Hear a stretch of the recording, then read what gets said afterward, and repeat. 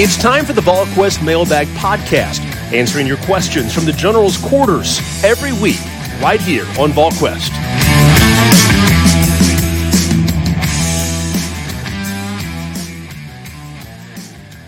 Good Thursday, everyone. Welcome to the VolQuest.com Mailbag Podcast presented by Smoky Mountain Organics, Tennessee's most trusted health and wellness store. 4 stores to serve you: Gatlinburg, Pigeon Forge, Sevierville. Of course, their location in Knoxville, right across from Trader Joe's on Kingston Pike. You can check them out online at their website at SmokyMountainOrganics.com. Smoky Mountain Organics features the best brands in CBD products, bath and body care items, organic teas. They have the largest selection of plant therapy essential oils in Tennessee, and much, much more. Check them out at SmokyMountainOrganics.com. If you're making an in-store purchase, mention VolQuest and you'll get 15% off of your total purchase. With Austin Price and Rob Lewis, I'm Brent Hubbs. Glad to have you along with us.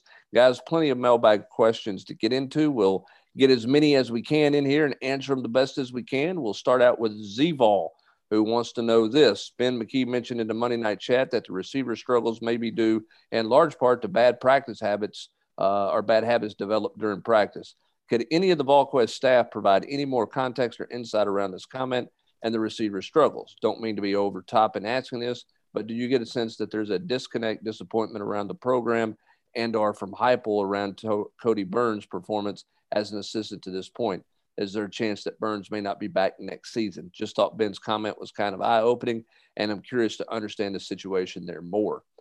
I don't think Josh Heupel has discontent or disappointment with Cody Burns at this point.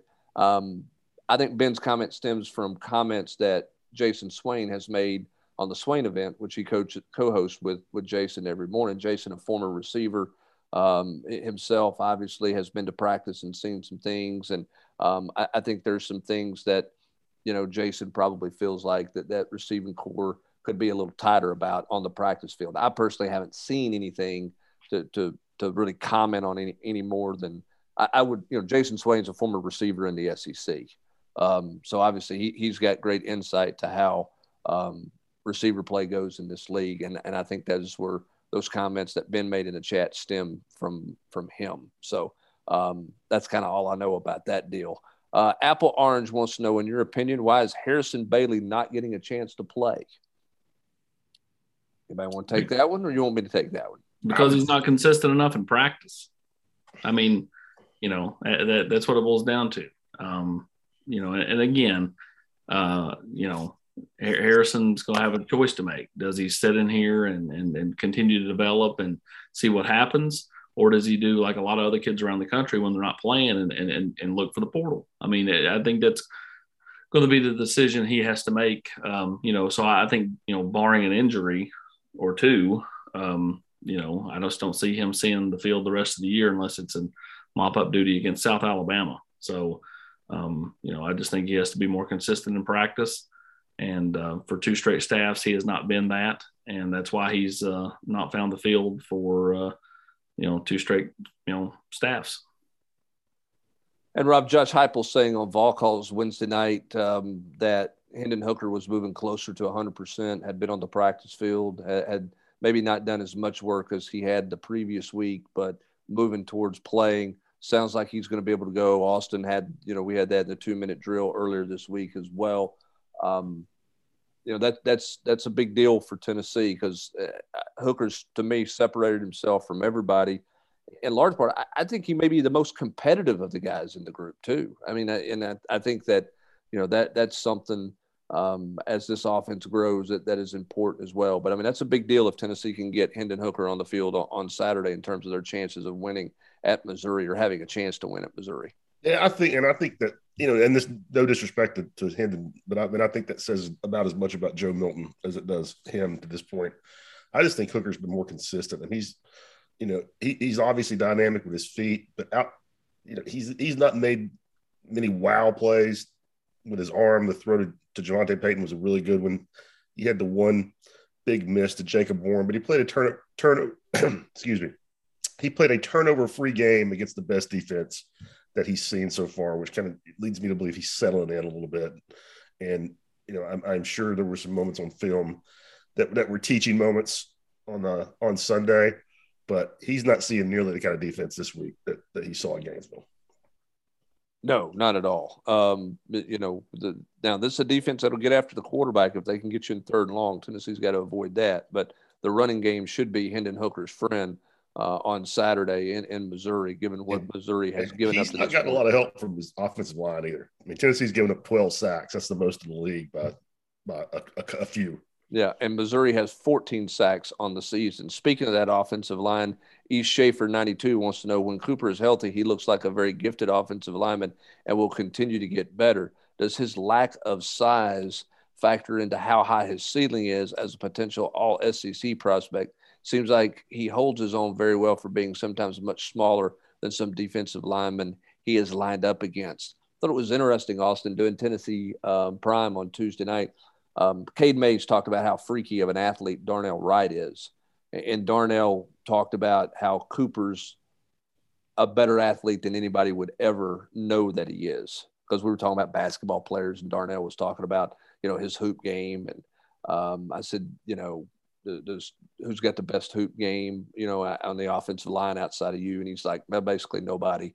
And he said, but Cooper can do some freaky things athletically.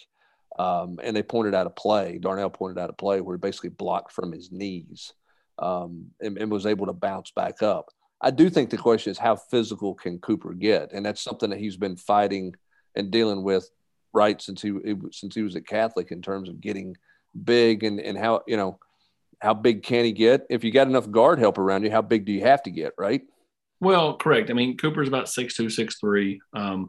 He's right about 300 pounds. When he was in high school, his sophomore and junior years, he basically played at 240 pounds. His senior year, he got up to around 280, and then, has since gotten bigger and got up to 300. But, he is a very good athlete, has really good feet.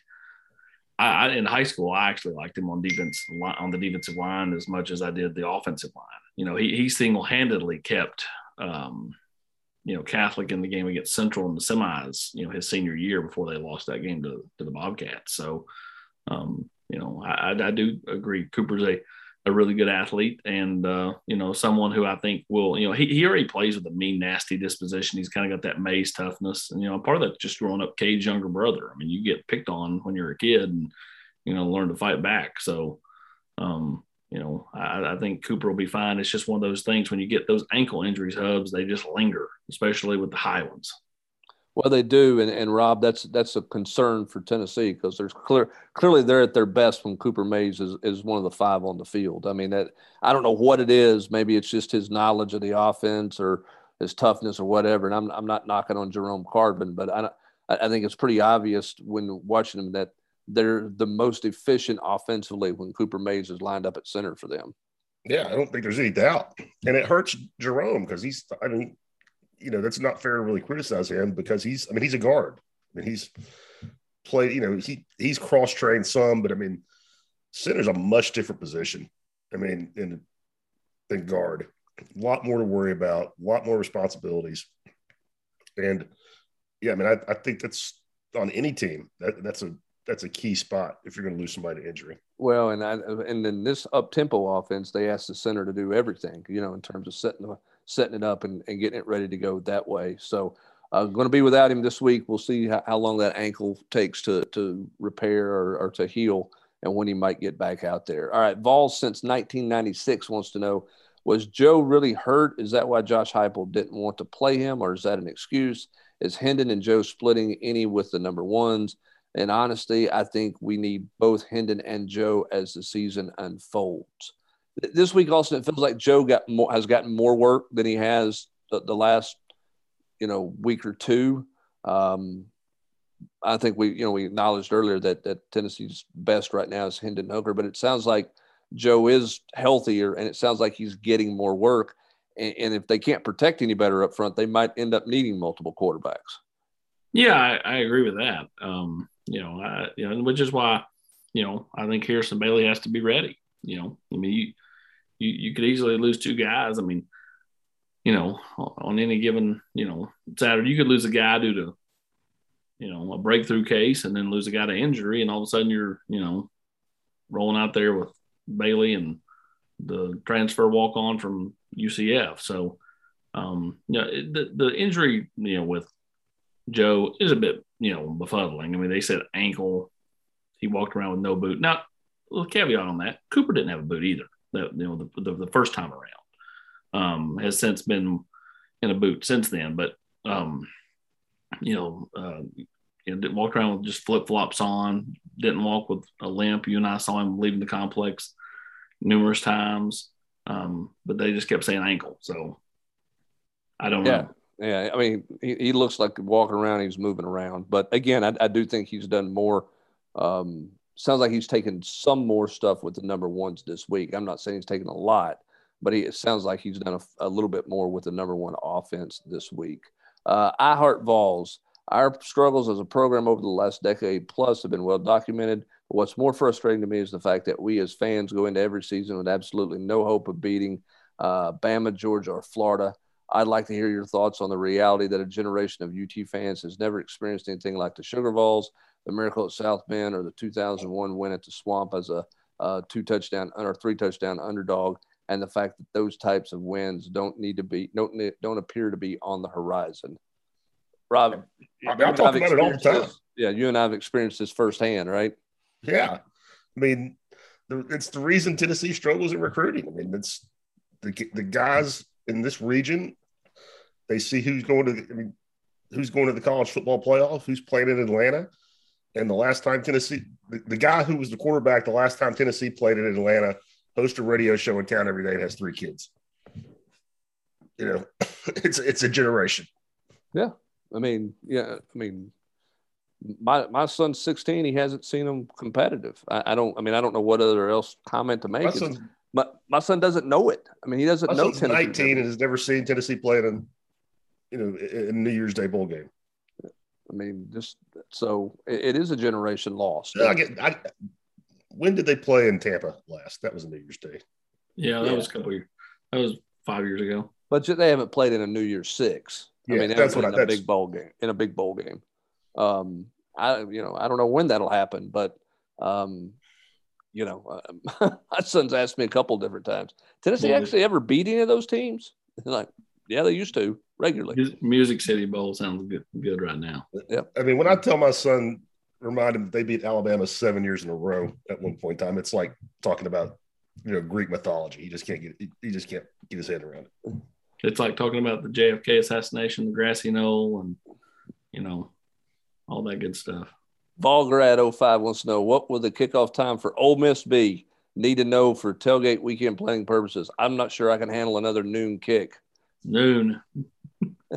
I don't know. Until otherwise, it's noon. I think a lot will depend on, what happens this weekend. If Tennessee's a little more attractive with a win. There's not a whole lot that weekend. In theory, if Tennessee were to show well at Missouri, that game, I'm telling you, I've looked at the schedule. I think there's a chance it could end up being 3:30, which tells me at worst case scenario, it's a 7:00 game. I just don't see it being noon. Yeah, I would be surprised if it's noon, but part of that too depends on what Tennessee does this weekend, what Ole Miss does this weekend as well. How attractive is everybody there in that deal. And if it's CBS with 3.5-minute commercial breaks, that game will be over at 8:45 after a 3:30 kick. At least it's at home. Yes, that's right. The wide receiver Webb out of Georgia that's blowing up in recruiting. Does Coach Burns like him better, which is why he has shifted the recruiting him over Caden Pope, or is Pope listening too much of the negative recruiting regarding the investigation and is no longer interested? That's a good question. I think people have put that bug in his ear, but I don't think it's as much that. Caden Pope's kind of weird recruitment. Like, for a kid that literally puts up, PlayStation numbers every week, like, it's not like people are beating the door down for him. It's odd. It's very odd. For a guy that productive, it is interesting that the rest of the SEC hasn't come calling. I mean, Auburn's been the other school he's talked about. They just fired their receiver. And it was at Mississippi State this past weekend. Yeah. I think Tennessee certainly likes the Webb kid a lot and has liked him a lot. Do they like him more than Pope? Got one receiver spot at this point, feels like. Yeah. Now that may change depending on what your numbers look like. Again, like the thing you got to keep in mind here is like whatever the number is, it can change based off the fact that, let's say Tennessee loses 2 offensive linemen to the portal and the new rule comes into effect, what everybody expects it to, and you can replace up to 7 kids that go in the portal at no hurt to you. Then they're gonna go and replace them with 2 kids in the portal on the offensive line. Like, so yeah, I mean, the number is the number until somebody leaves, and then I think the number changes. Yep. Can't get right 8402. Rob, through the years, it seems like we've had good coaches that just weren't the right fit here. Bob Shoop, Dave Clawson come to mind first. Who are some of the others that were really good coaches but just didn't work out here? What's the reason that fit didn't work? Does this happen everywhere? Also, vice versa. Can you think of any coaches that have almost been given up on but succeeded here? I don't know about fits that, bad. I think I honestly can't really think of anybody.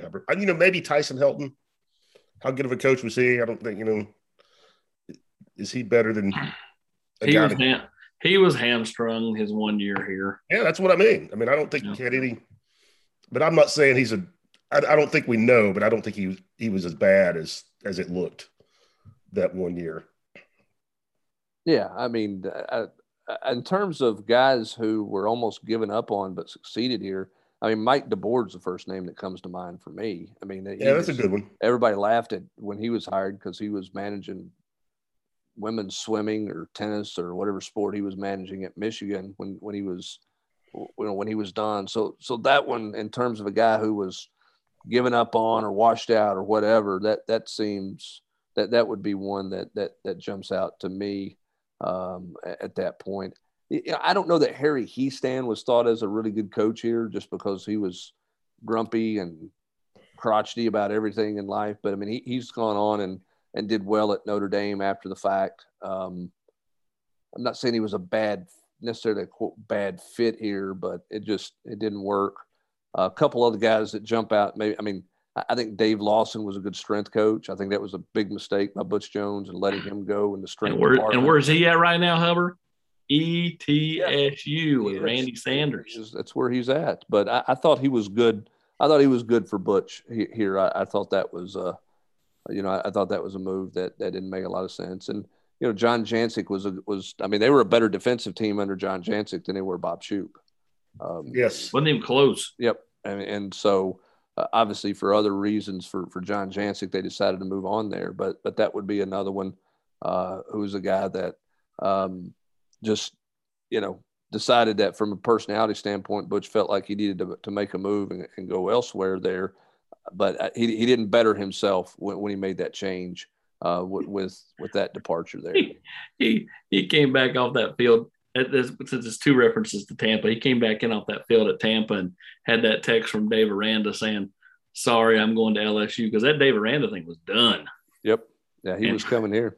And he had that text saying, "I'm going to LSU." Well, hold on a minute. What do you need? Nothing. The wife wants to go to LSU.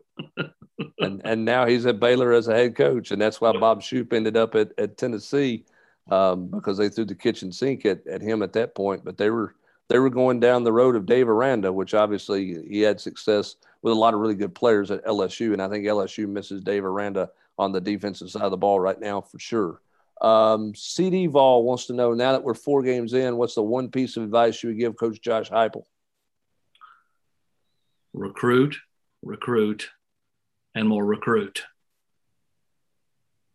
Yeah, I think that's my big. I mean, you got to tighten up your discipline on your penalties. I mean, that can't continue to be a problem. But the bottom line, Rob, is they need more talent. They need more Jimmys and Joes. But we knew that before you play game 1, right? Yeah, and but I wrote this. I want to hear your opinion. I put it in the 3-2-1, but and I didn't do exhaustive research. But Florida's got like 8 or 9 guys this year, and it's early. Somebody else may emerge, but they got 8 or 9 guys that are potential draft picks, and 3 or 4 of those. And I'm talking juniors or seniors, and 3 or 4 of those are first, second round possibilities. How many do you think Tennessee has on the whole roster? Oh, I mean, I don't They know. don't. I don't think they have 10 right now. Do you? That you can point No, to and say no, that guy's an NFL draft pick? no. That's what you can. I mean, it's hard to sit here and look at a freshman and say he's going Sure, to play in the league. Do I absolutely. do I like some of those young guys? Sure, but I mean, you can't sit here and anoint that guy necessarily Yeah, I mean, in a league look at a right guy like now. Emmanuel Mosley or Justin Coleman. Whoever thought they were going to be what they've been in the NFL? I mean, Right, I don't think any of us would have said that as freshmen or even sophomore, maybe even right. juniors. So Coleman when he was a senior. some guys may develop there, but no, I mean, you can't sit here and go, okay, that guy's a lock. I mean, like you knew Trey Smith was a lock for the draft. But before he had the medical stuff, I mean, you knew that as his freshman year. Like, all right, that guy's an NFL draft pick. Yeah, but those guys are rare. And, Like and even Lewis. Then, like Jamal Lewis, you knew he was an NFL draft pick. So much of it is where you land. I mean, going to a certain franchise. I mean, Trey's set up to play as long as he wants to play. You're at Kansas City. You got a soon-to-be Hall of Fame quarterback. Again, it's so much of it is where you land. Look at Ramon Foster. Ramon Foster, really good college player. If he goes to the Browns, does he play for a decade? I don't know. He goes to the Steelers, more stable. You play for a decade. Yeah, but I think the overall thing the point Rob was making is when you look at Florida, you say from a talent standpoint, they've got X number of guys. Oh yeah, who are going to it ain't close as far as Tennessee. And how many does Tennessee have that right now you look at them and say that's going to be an NFL draft pick, regardless of what franchise picks them? Who do you look at on this roster right now and say he's going to get drafted in the draft? He's going to be an NFL draft. Cade. I would throw Tyler Barron in there. Yeah, I mean, I think he could be that. But you start looking down. I mean, it's hard to find a bunch of guys where you say that guy's a definite NFL draft pick. Which goes back to the point of what you were saying as your advice to Josh Heupel, Austin: recruit some more. And they're going to have to hit some on the transfer portal too. I mean, they're going to have to find some help there. They can't make their entire living in that portal, as we've talked about. But Austin, they're going to need another handful of guys to come in and try to help them next year and continue to try to move things forward. Yeah, and then when you think about none of that movement's going to happen until December at the earliest. Kids are going to start going in the portal when the season ends, and then Tennessee's got to be really dotting I's and crossing T's when December gets here because you got to close out the class of prep kids, but you also got to be so quick on kids that hit the portal. A lot of times kids are, they already have it kind of in mind where they want to go when they hit the portal. I'm not saying there's tampering. I'm just saying they've had a relationship with a coach at a previous stop and they just go, hey, I'm going to call coach so-and-so when I hit the portal and say, hey, I'd really like to come there now. And if he wants me, I'm done. Yeah. Army clerk recruiting. Are they going to recruit any more quarterbacks? What do you think? You think that's you think it's portal? I think it's portal life, right? I don't think there's a high school kid out there. Yeah, I mean, I would not to close the door 100% on high school kids. Just because you don't know what it's going to look like. What if Joe don't play? What if Joe decides, I'm going back to Florida? And then Harrison Bailey's like, I'm not played. I'm out of here. Then because those kids hit the portal, you could bring one in portal guy and then add it with like a more, a kind of a developmental high school guy that's not as good as Taven or, something like that. I mean, I'm just saying like there's options, but it all depends on who's still here. Yeah. Just the question is, can they find a high school quarterback this late in the game that they like? Sure. It would be a guy that has to really develop and show up, in his senior year and show out there. 10 Vol 2 wants to know, why was Darnell Wright throwing a tennis ball up in the air on Tennessee Prime? Nervous energy, I guess. I don't know. He played with a tennis ball before he got there. He played with it after the show was over. It didn't bother me. I was enjoying this conversation, and he talked more than 45 minutes there than he did after I made a 4-hour drive up to talk to him in West Virginia, Austin. So I don't know why he was doing that, but he fidgeted with it the entire show for whatever reason. All right. Can't get right. 8402. Arkansas beat a top 10 team this past Saturday, something Tennessee hasn't accomplished in 15 years. What has Arkansas done right that Tennessee's not been able to do? I know that this Arkansas success may not be sustainable for the long term, but to see them achieve the success so fast into Pittman's tenure is a slap in the face to all fans for the last decade plus. Is this current staff capable of getting us over that drought? Nobody knows. I'll say this: what Arkansas has done is Sam Pittman. Listen, every coach has got a little bit of an ego, okay? But Sam Pittman checked the ego at the door, took less money because he wanted to be a head coach, and then said, "Hey, give me more money for my staff." And he went there and hired Barry Odom, Kendall Briles.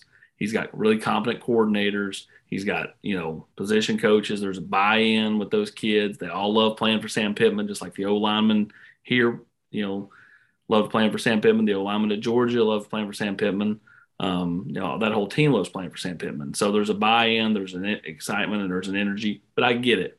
Arkansas is what Tennessee fans are just, banging their head against the wall for because, why – to me, it's how is Tennessee law of averages tell you that you can kind of catch a heater and find a hot game, and play your best and be in the game.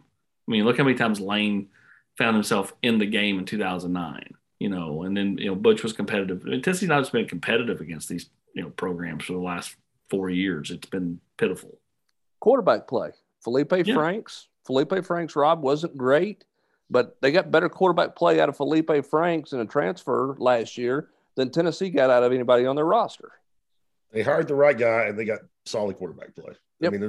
And that's a good staff. I mean, a head coach who is passionate about being there, who put a good staff together and got quick quarterback play.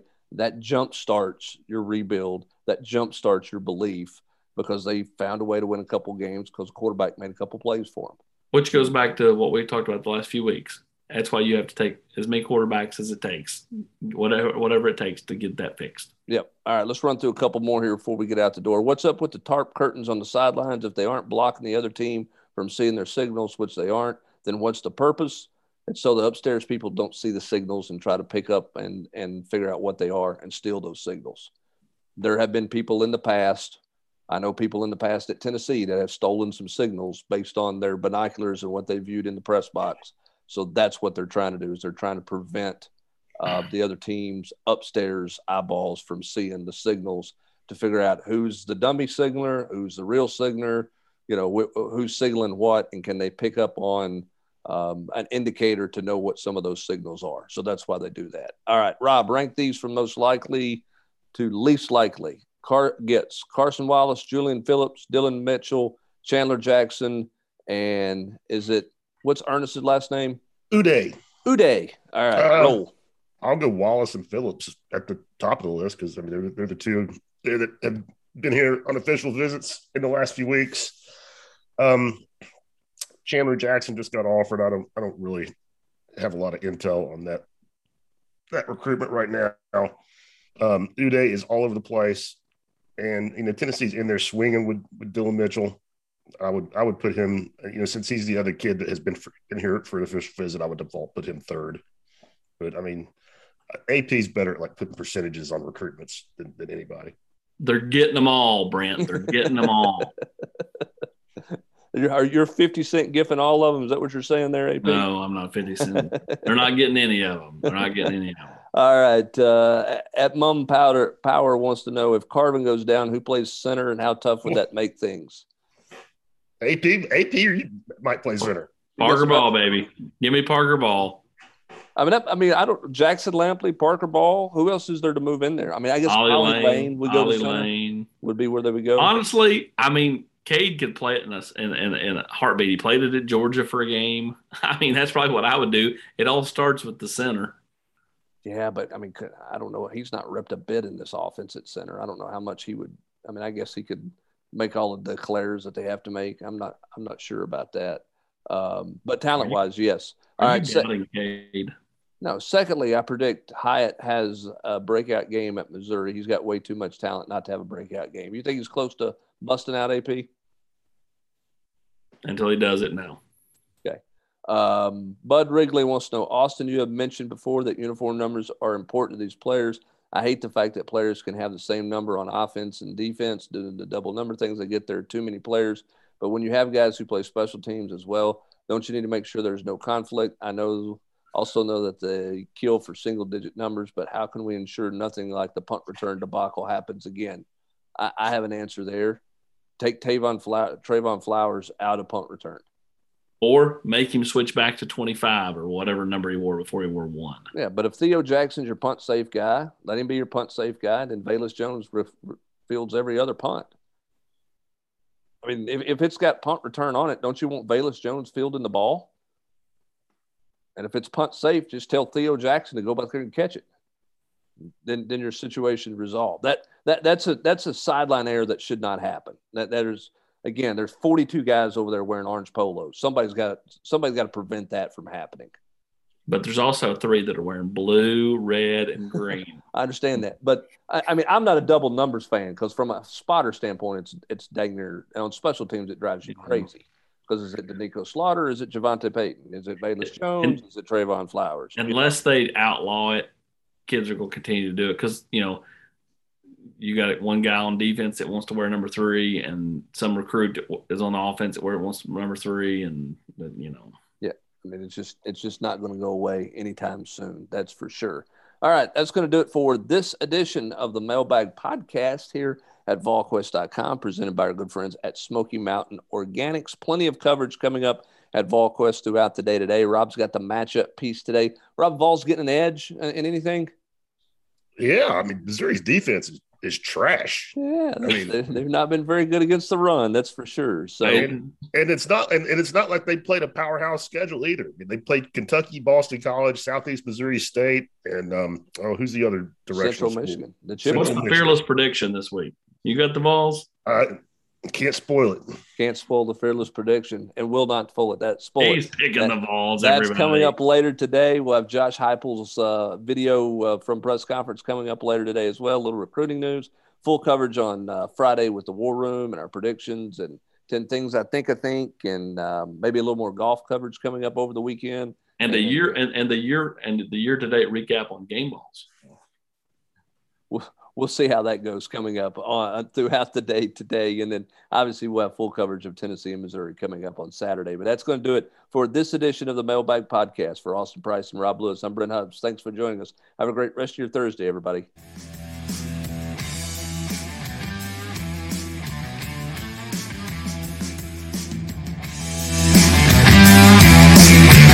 You've been listening to the VolQuest Mailbag Podcast every week right here on VolQuest.